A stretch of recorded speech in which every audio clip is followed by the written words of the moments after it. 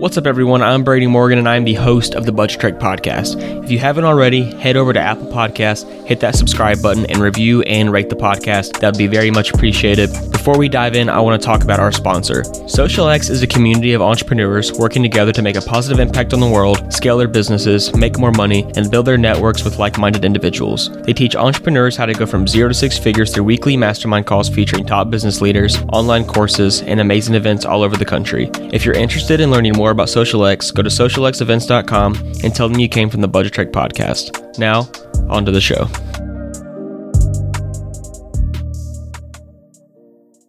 What's going on, everybody? My name is Brady Morgan. I am the host of the Budget Trek podcast, and I have a really special guest for today's episode. His name is Marko Zlatic.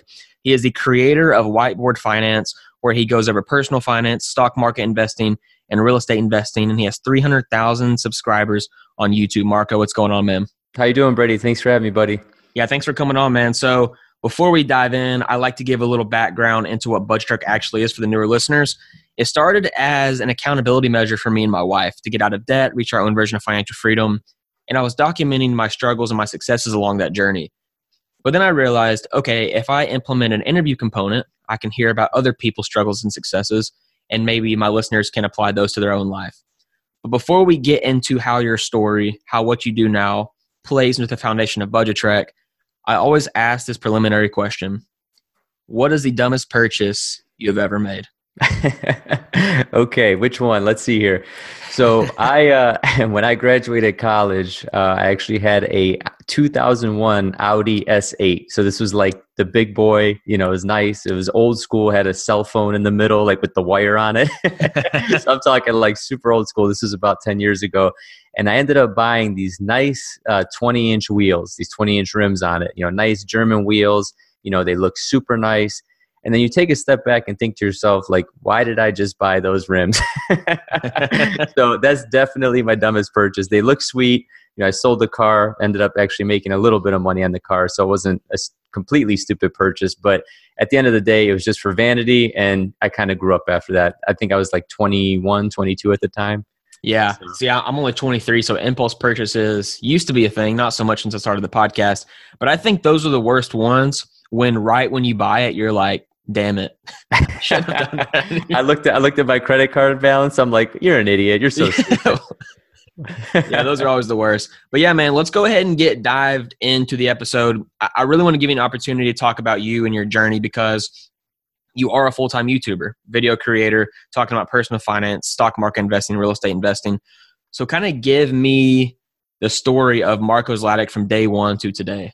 Yeah, for sure, man. So I just always had that entrepreneurial spirit. In middle school, this may be a little bit before your time, but we had things like Napster and Kazaa and, MP3s were like brand new.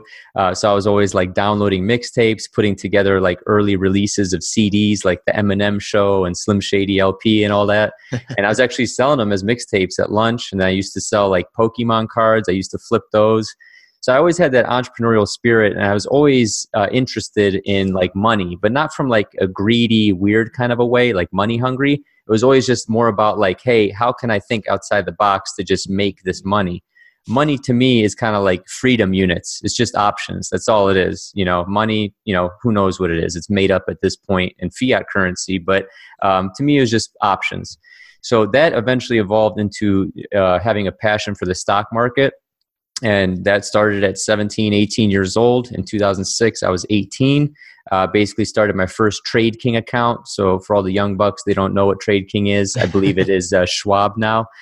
So ultimately, Schwab bought TradeKing. This was back when you had to submit like a physical picture of your ID, your birth certificate, passport or whatever, mail it out, connect your bank account. It took like a 2-3 week process, and trades were like, $5-6 a trade. So ever since then, went into college, studied finance. I have my bachelor's in finance, and that ultimately evolved into a passion project of Whiteboard Finance. So that was kind of my side hustle. I always wanted to be a financial advisor. I graduated in December of 2010 with a finance degree. That was possibly the worst time ever to graduate. Unemployment was at 10%. It was crazy, man. No one was hiring anywhere. So ended up selling cars, ended up working for a startup company, ended up working in commercial real estate, ended up working in finance, capital markets, commercial lending. but I never scratched that itch of being a financial advisor, of teaching people financial literacy and how to build their wealth. So ultimately, I bought this nice camera like 2 or 3 Christmases ago. Thought I was going to be taking pictures of my wife in the parks and, birds and all that stuff. That thing just sat there and collected dust, man. So I ultimately just said, look, dude, you got to use this camera. You just spent like $1,000 on this thing. You got to use it. You got to start using it for videos. So I went on Craigslist, bought a big whiteboard. My brother-in-law picked it up with me. We had to actually hold it on the top of on the roof of his car because it was too big. It wouldn't fit. And ultimately, that's how Whiteboard Finance started, man. It was just a side hustle that grew into a full-time business. So Whiteboard Finance started 2 or 3 years ago? November of 17. And since then, it's blown up. So yes, at what point when you were pushing out content, because I know too, when you start pushing out content, it's really slow at first. No one knows who you are, and it's just a grind of I'm putting a lot of effort into it with virtually no return. Correct. At what point were you like, man, this is actually becoming something? Yeah. So fast forward, actually, so I started November of 17. In December of 17, I came out with a video called Top 3 Cannabis Stocks for 2018, going into the 2018 year. And that video actually kind of blew up, man. It got to about 100,000 views, and I couldn't believe it. It was crazy. But the other videos, you're 100% correct. It is a grind. You're putting in, 5, 6, 7, 8 hours of video. You're not getting any views. You're kind of thinking to yourself, why am I even doing this in the first place? Right. But to answer your question, I started to make some real money in early 19. So April of 2019, I had a video go viral. And ever since then, it's been a full-time income. So when you started Whiteboard Finance, I'm assuming you still had a job? Correct. Always had a job throughout the whole process. So I want to hear the story too. When you quit that job, what was the reaction when you said, I'm going to go be a YouTuber? Well, me, first of all, I was crapping myself, so I'm not going to curse on your podcast, but, I was, crapping myself, but the other word for it, just because, you go viral, you're making money off ad revenue. You're not really making money off different things like affiliate marketing, digital course sales, training, consulting, all that stuff. So I had pretty much like one stream of revenue. So that video blew up in April. It's how car dealerships rip you off. If you want to go check it out, it has about 7 million views at this point. Started making good money, and I purposely waited 3 months just to see if that money would keep coming in. And I put in my 2 weeks in June of 19 and went full-time on July 1st.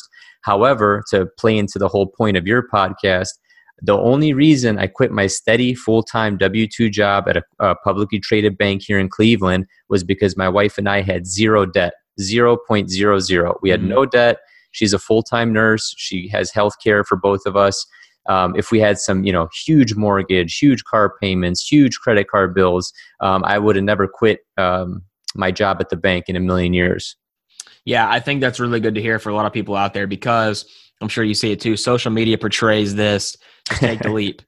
Doesn't matter where you're at in your life financially, just take the leap. And for some people that works, but for the other 99.99%, it doesn't. Yeah. And you end up in a hole. But so no debt. I think that's really key there too. What about savings? Did you have any stuff saved up just in case it just doesn't go well? For sure. So I'm a big believer in the 3 to 6 month emergency fund. Mm-hmm. If you don't have kids, if it's just you and your wife and you're younger and healthy, kind of like how you and your wife are, 3 months is fine. If you have kids in the picture, 6 months is something more realistic, because you're providing for other mouths. You got other mouths to feed. So my wife and I, we don't have any kids yet, knock on wood. Hopefully we will here pretty soon. But ultimately it was just me and her. She has a full-time W-2 job. We had about 6 months of savings in the bank and zero debt. And I also, another thing to all the aspiring entrepreneurs on your channel or on your podcast, make sure that you prove out the business model first before you quit your stream of income. Right. Because that stream of income, it's going to help you with a lot of different things, and it's going to alleviate the pressure of having to, make the next big video, get the next paycheck. Because when you're doing that, it comes across. If you're in sales and you haven't made a sale in a couple months, your customers start to feel that like, oh man, Brady's really hungry. I don't know if he has my best intentions. He's just trying to make a sale. Right. And that genuinely comes across. So you got to have that safety net because it'll alleviate the pressure of the situation. I want to clear the air too, because I think, well, in my opinion, when people say safety net, the way I divide it is fixed expenses and variable expenses, just to make it super simple. Fixed expenses, of course, are your monthly bills, but then variable is like your actual budget, gas, groceries, miscellaneous, dining out, whatever. Yep. My perception is that when you're saving up 3 to 6 months, you need to have 3 to 6 months of your fixed and your variable. Correct. Because you still have to eat, you still have to get gas in your car, you still have to do all these things. So have you seen that because I feel like the whole Dave Ramsey route is just, save 6 months of your mortgage and your electricity, but I just think that's not enough, No. When my wife and I when we do our savings calculation, we calculate like what we spend on a monthly basis, period. Obviously it fluctuates. Sometimes during the holidays it's higher, sometimes during vacation months it's higher, but you take an average and say you spend whatever, I'm just throwing out easy numbers, $3,000 a month or $4,000 a month. You should have 4 times 3 to 6. So, $12,000 to $24,000 saved up, because just because you don't have a job doesn't mean that you don't have to eat anymore. Exactly. Right? So you still have to live, man. So you just got to take your net income and you got to take what your expenses really are. And that's how you figure out that number. Yeah. I think it shouldn't be a confusing topic, but it is. No. And my advice always to people out there too is, 3 to 6 months does sound kind of intimidating to people, because saving up 3 to 6 months of expenses might take years. So what's your advice for people who are like, I can't save up that much that quickly, but I really want to take this leap to pursue what I'm passionate about? Yeah, that's a great question, Brady. So a big thing that differentiates me from a Dave Ramsey. Dave Ramsey is all about defense. I'm slightly more in the middle, actually probably leaning more towards offense. So you have guys talking about 20-cent iced coffees and avocado toast and, skip the $3 latte. At the end of the day, that's not going to move the needle, period. Okay. You can skip out 1,000 $3 lattes and would you save $3,000? Wow. What's that? A mortgage for 1 month? Right. Okay.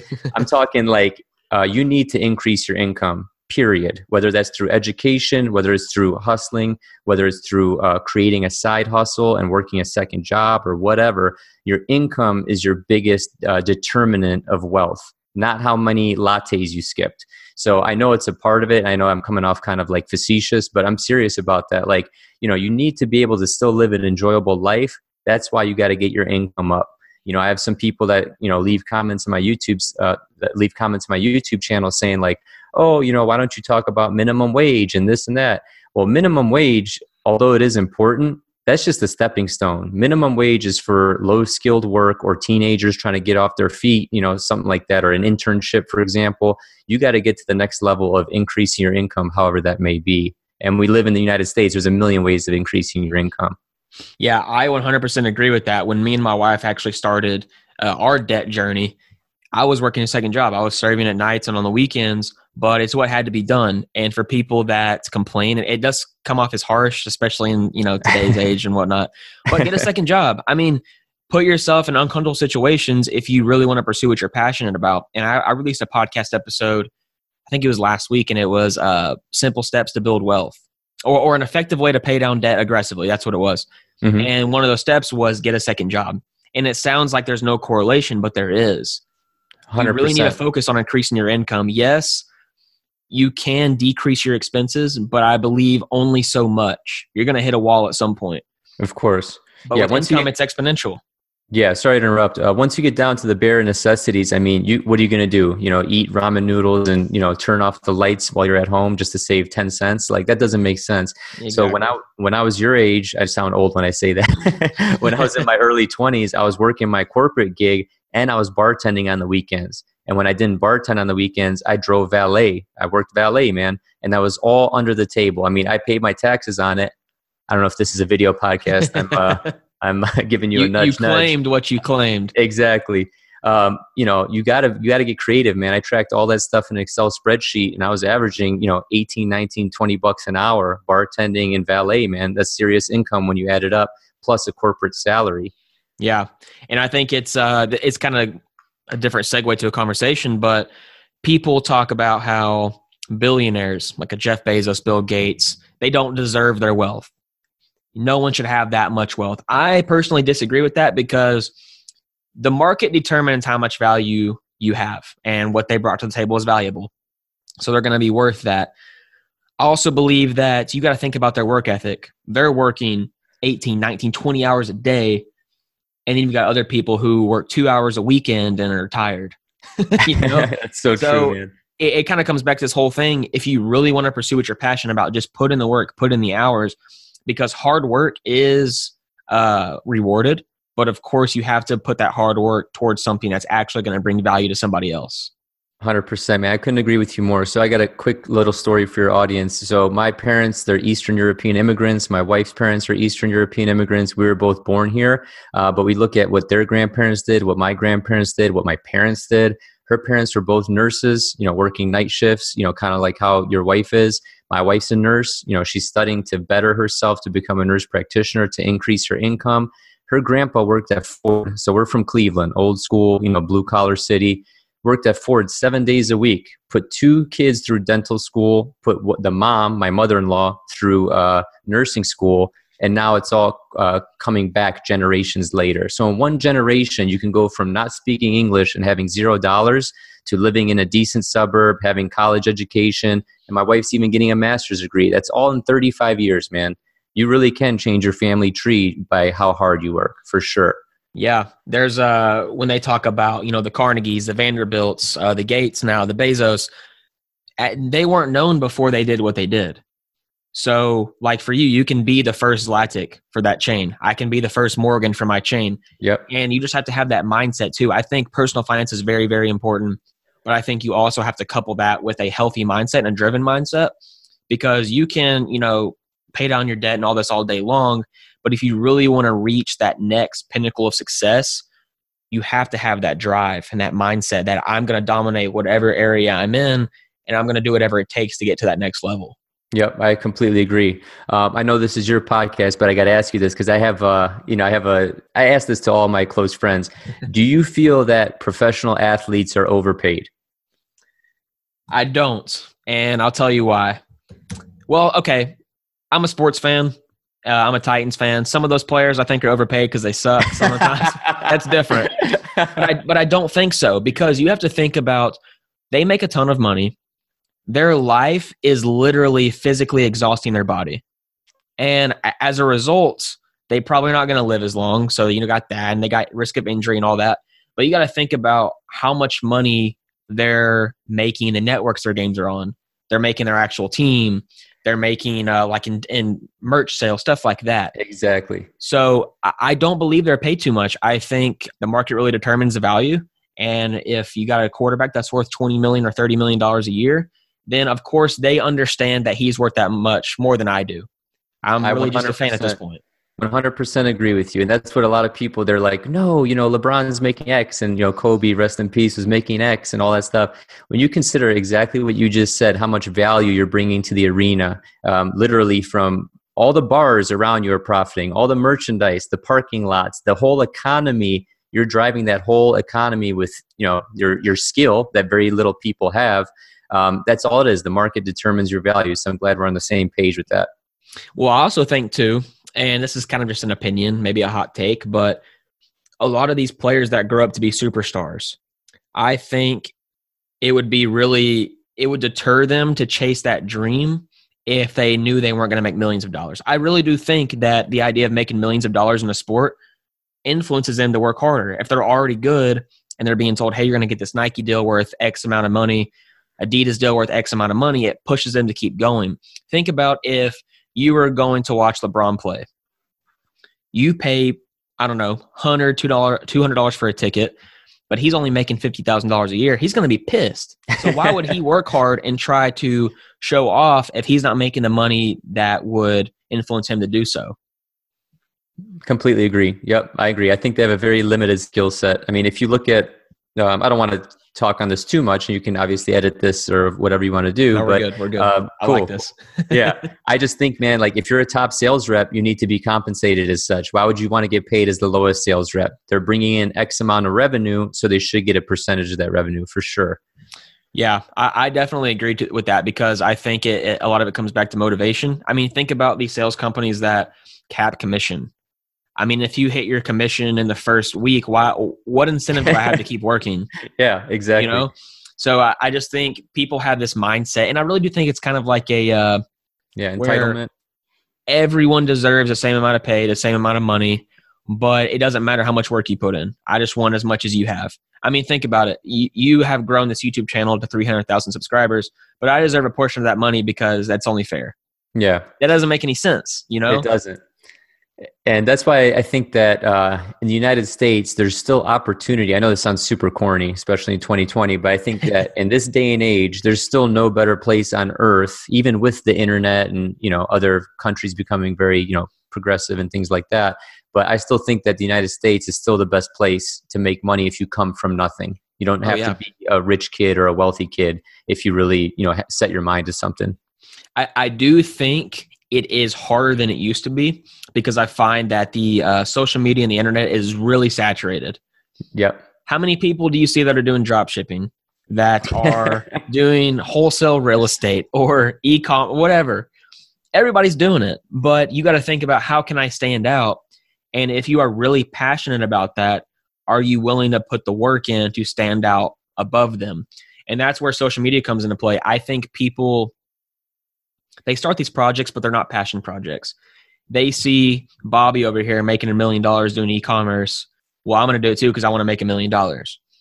But you don't understand how many hours he's put into perfecting that craft. And there's a lot that goes on behind the scenes that you probably don't want to do. And if you're not passionate about it, you're not going to follow through with it.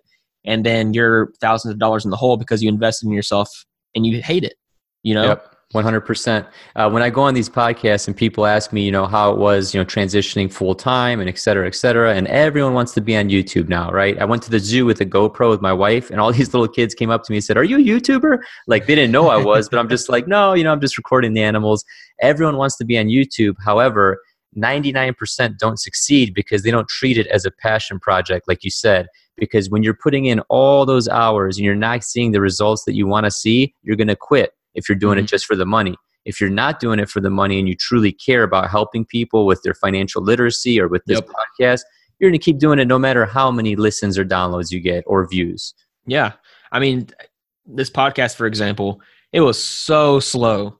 I mean, I would put an episode out and it would get like 5 listens. And I'm like, well, shit, like, why am I doing this? But I kept pushing forward and it does pay off. And I think I really do think there's something with the internet that's saying, okay, if you push past this amount of time, this much work, then we'll actually show your stuff to what people want to see, Absolutely. Yeah. The YouTube algorithm works like that, man. If you're consistent, they reward consistency for sure. Yeah.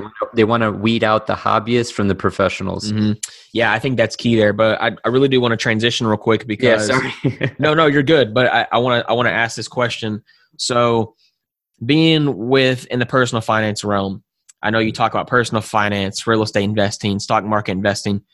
What is your favorite thing to teach about and why? Yeah, that's a great question, man. So the foundation, so I think of everything as like a pyramid. So you have to have a strong base, like you're building a skyscraper or a pyramid. Then you have the middle, then you have the top. So my favorite thing to teach is financial literacy because you need to be financially literate.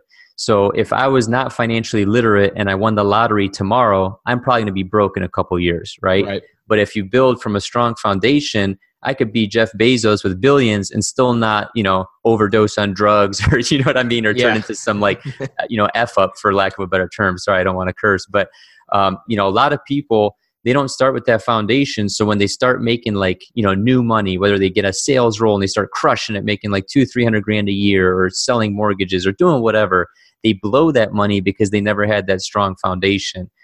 Say, for example, you and your wife are going through this journey, you get to $0 in debt, and then you start making money in a sales job. Well, you're probably going to be a lot more financially responsible than another 23-year-old who always had everything in life and never had to worry about debt or money management. So to answer your question, it's definitely the bottom of the pyramid is financial literacy, personal finance, knowing what to do with your money. And then the second is definitely how to invest. And then I'd say the third is getting into more creative stuff like real estate or more high level stuff, if you will.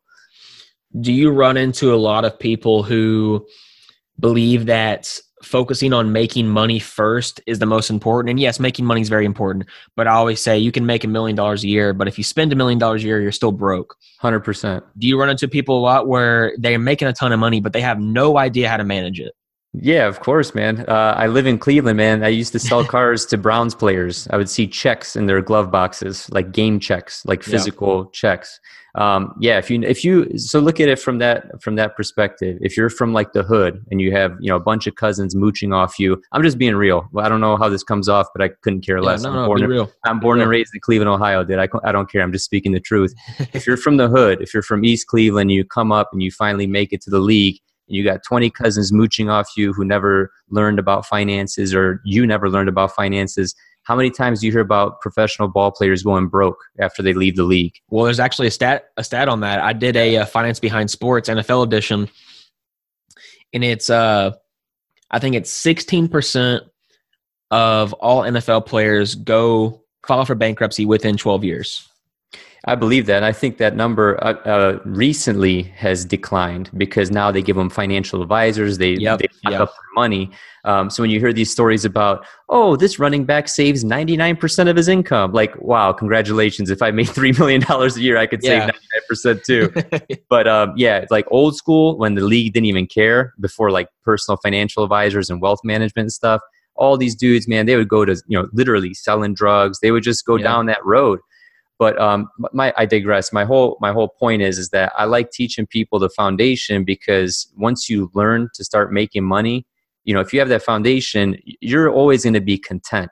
I think that once you go down that rabbit hole of social media, of Lamborghinis, Ferraris, McMansions, and this and that, and yachts, that's when you're never satiated. Your appetite's never satiated. You're always hungry, which is fine, but that's not the best way to live life, in my opinion. I think everything in moderation. You work hard and you reward yourself. You work hard, reward yourself, but there has to be some sort of element of being content at some point. Right.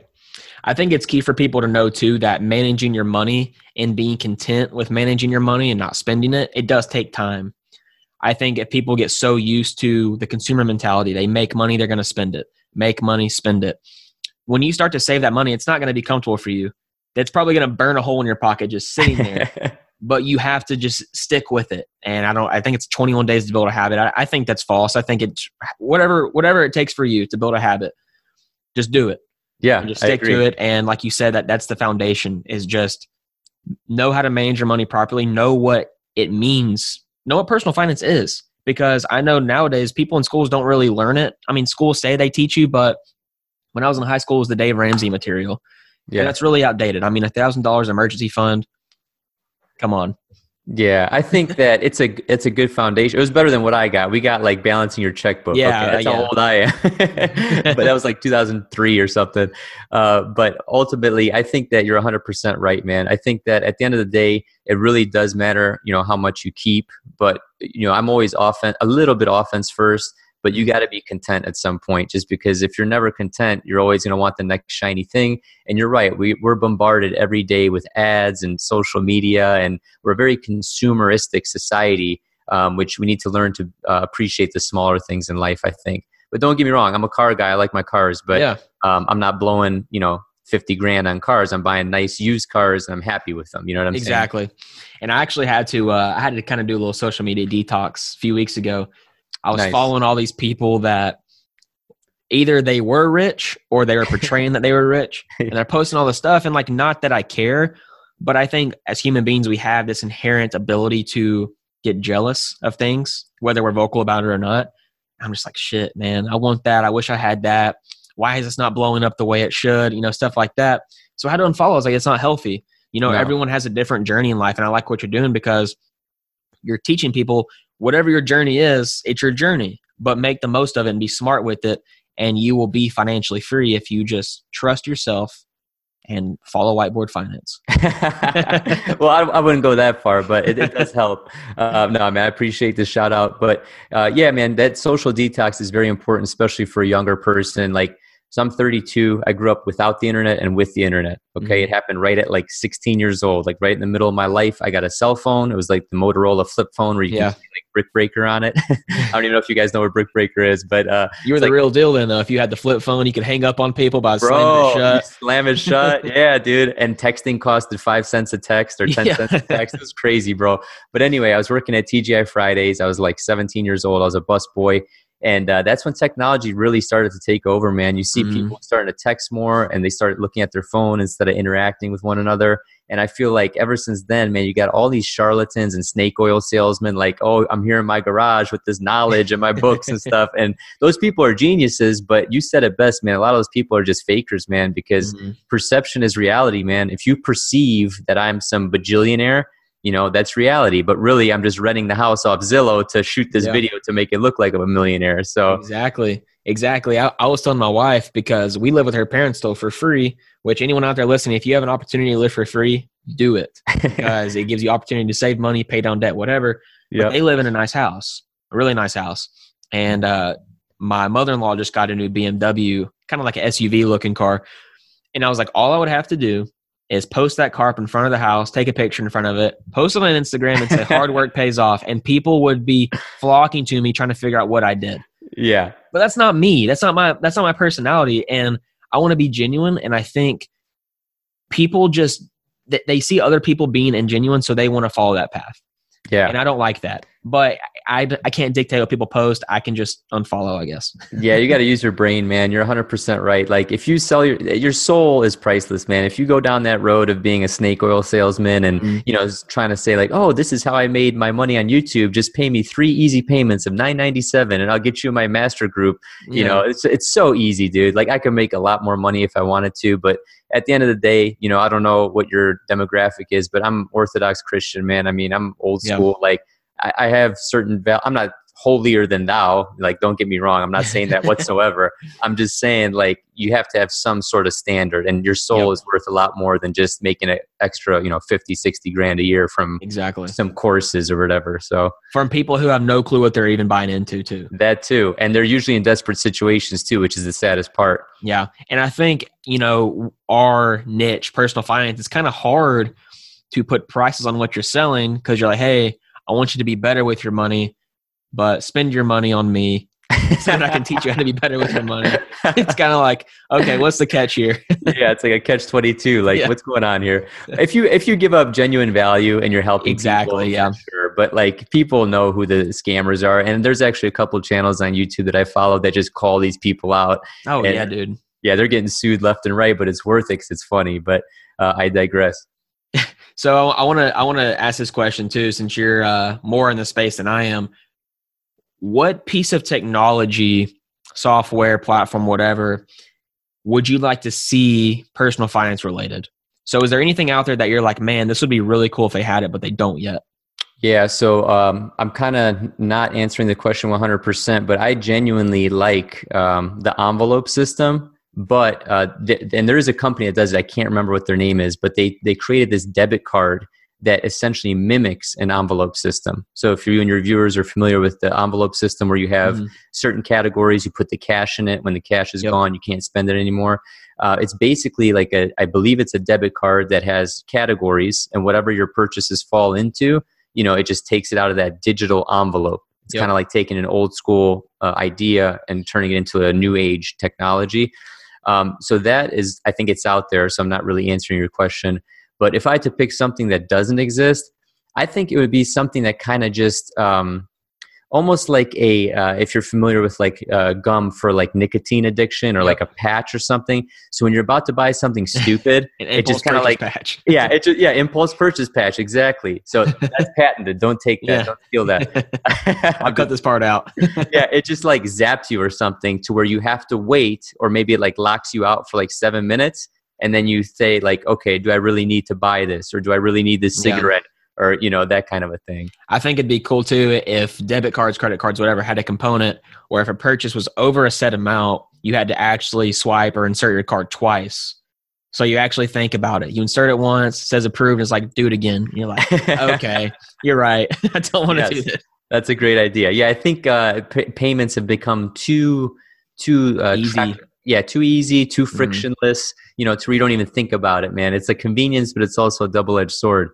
What's your stance too on people who do use credit cards for everyday purchases? Because I do, but I'm diligent with actually paying it off. But I know when I'm talking to my audience about, you know, using credit cards, I say, if you have credit card debt, do not use a credit card for everyday purchases, because it doesn't make sense at that point. That's right. So I have a video called Why Dave Ramsey is Wrong About Credit Cards. So basically, there's a statistic that says 55% of Americans don't pay their balance off every month, 45% do. I've been using credit cards literally since college, so I'd say 18 years old. I've paid approximately 0.000 cents or dollars in interest. I've never paid any interest in my life. So I feel like if you're responsible and you know what your budget is, maybe in your brain, or if you use a spreadsheet or whatever, you should use your credit card on everyday purchases that you're going to do anyway, because you're just racking up points at that point. And I use it for everything because at the end of the year, I actually go into the data and look at what I spent my money on. And that way you actually have 100% tangible data. You can't really do that with cash unless you're tracking it every single transaction, which a lot of us, it gets annoying. A lot of us don't have the discipline to do it. So I like using my credit card. Yeah, I agree with that 100%. I remember Dave Ramsey posted something where, because he hates credit cards, cut them up, whatever. And he said, it doesn't matter if you pay your credit card on time every month, you're still paying interest. And I was like, I don't agree with that. I don't believe that, because you can't avoid interest on credit cards. Of course. But that's not true. But credit card companies don't expect you to pay off your balance in full. They don't want you to. Exactly. And I must, there's a caveat to my statement. As long as you're not buying excessive stuff that you wouldn't have bought with cash anyway. So if you're doing like gas, auto insurance, all that stuff, that's fine. But if you're going out buying like a $1,600 grill and new computers and all that stuff, that's different. But if you're still, because the statistic that Dave uses is that, studies have been shown that if you use a credit card, you're going to spend, X percent more, 20% more, whatever, which I'm sure is true because of impulse purchases and all that. But if you have everything under check and you're not going crazy with it, I use my credit card for everything. If you are making a big purchase, what's your rule of thumb with how much cash you should actually have in congruency with what the purchase you're actually making is? Always have the cash, period. Old school, Eastern European, dude. If you don't have the money for it in the bank, you can't afford it. Yeah. Yes, there's some situations with 0% financing, but at the end of the day, you're just robbing Peter to pay Paul. You're robbing from your future self to pay for this today. Yeah. So if you don't have cash in the bank, I don't buy it. Well, let's take a step further then. If you were going to make an investment, whether that's real estate, stock market, whatever, and you didn't have the cash to make that investment, but you had the available credit to do it, would you make that purchase knowing that the return you're going to make will be able to pay that balance off however many years or months down the road? Yeah, absolutely. So that's these are the only two topics that I really disagree with Dave Ramsey on, is the credit card and also buying real estate or investments with leverage. So say, for example, you have a house, it costs $100,000. It's in perfect condition. It's ready to be purchased. You can rent it out for $1,200 a month or whatever. If you did all your math, you went through the property taxes, insurance, upkeep, maintenance, all that stuff, landscaping, that you're going to cash flow $200 a month, and that includes vacancy, it includes emergencies, it includes everything under the sun, and you can pay $20,000 for that property, put 20% down. Why wouldn't you? Why would you lock up the equity in the walls, by buying that house with cash, when you can buy it for $20,000 and lever your returns? So I have a finance degree. When you actually bust this out on a cash-on-cash return basis, would you rather make $200 a month, with $20,000 out of pocket, or would you rather put down, $80,000 and make $200 a month while you still have a mortgage? It doesn't make sense. So you're getting the same bang for your buck with less money out of pocket. And as long as you have, tenants in there and you've done all the cautious things, you're not buying 5 of these things with $100,000. You're buying one with 20. As long as you have those boxes checked, I absolutely agree with that. I'm sure you've read the Rich Dad Poor Dad series. A type of income that Robert Kiyosaki talks about that the ultra rich tap into is called phantom income you can't actually see. And a scenario is, if an average individual was putting $20,000 down on a property, they actually had to make $35,000 in order to have that $20,000 in cash to put it down on the property because of taxes. That's true. And that's something you can avoid, but you have to get a good CPA, and there's so many different caveats to that. Whereas the ultra rich, they leverage other people's money. Debt is not taxed. It's not real money. It's money that is, I don't even know how to, it hurts my head thinking about it, but you're using $20,000 of just debt that's not taxed, and then you just pay that off. with the cash flow. So Correct. I think it's a hard concept for people to think about, but phantom income is what makes the ultra rich rich. And especially if you're refinancing a property and you're pulling the money out, that money is not taxed. So it's not like you're taking a loan out. You're just pulling money out of the property. So you're not paying taxes on that. Say you want to pull out 20% equity on your paid off $100,000 home, you get 20 grand in your checking account. Boom. Okay.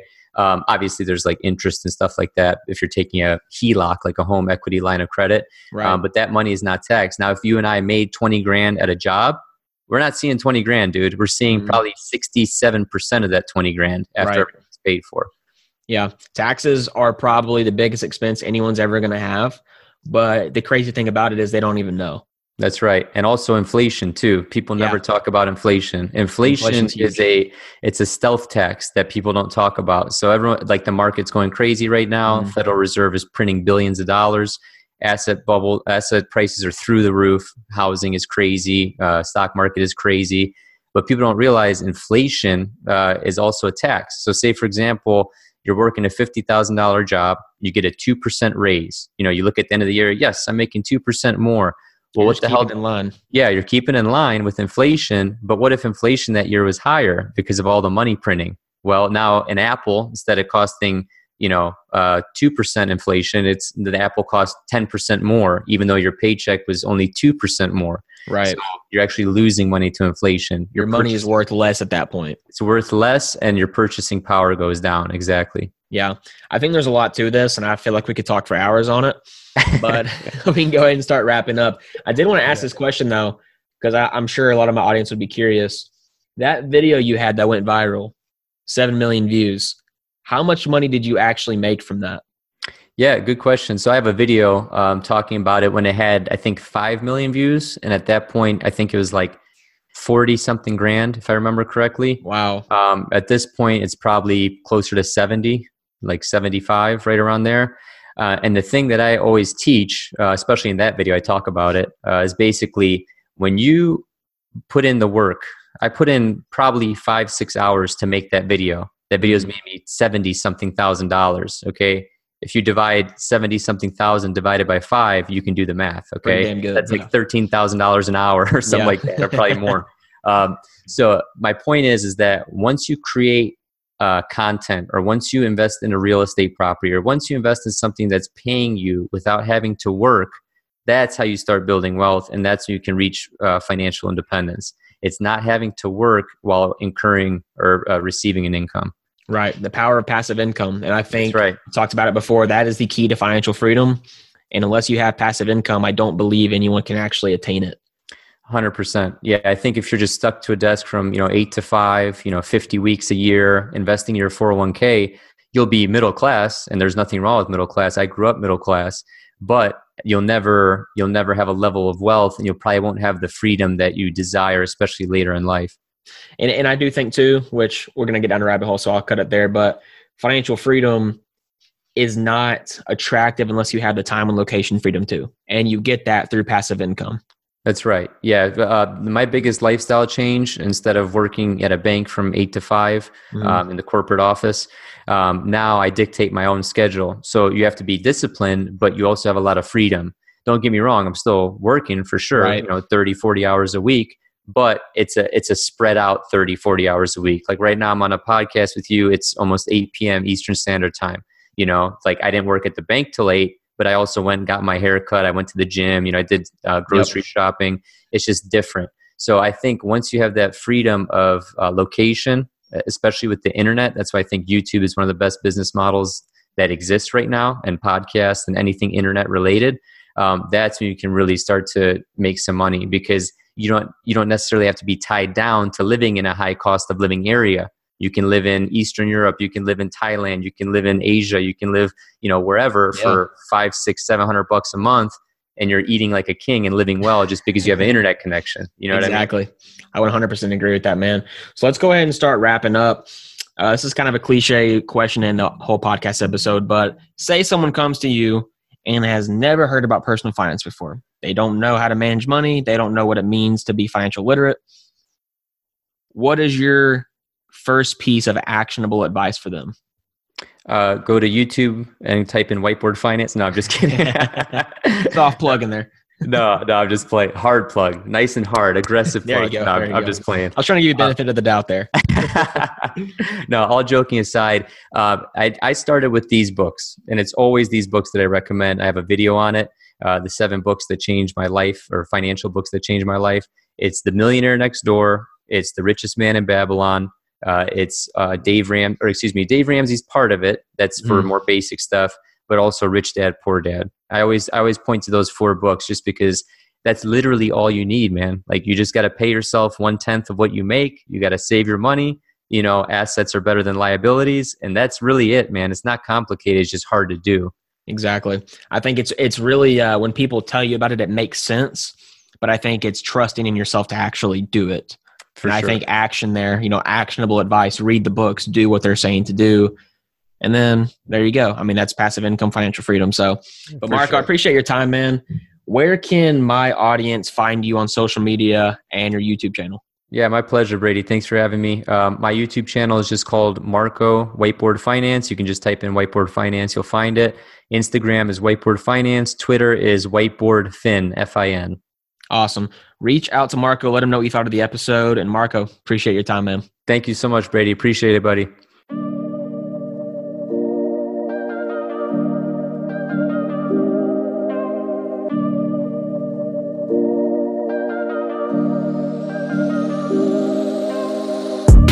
Thanks for listening. I post episodes every Monday and Thursday at 6 a.m. Central Time, and they're available on Spotify, Apple Podcasts, or any other major podcasting platform. Check out our social media linked in the description and leave us a review on Apple Podcasts. We'll catch you next time.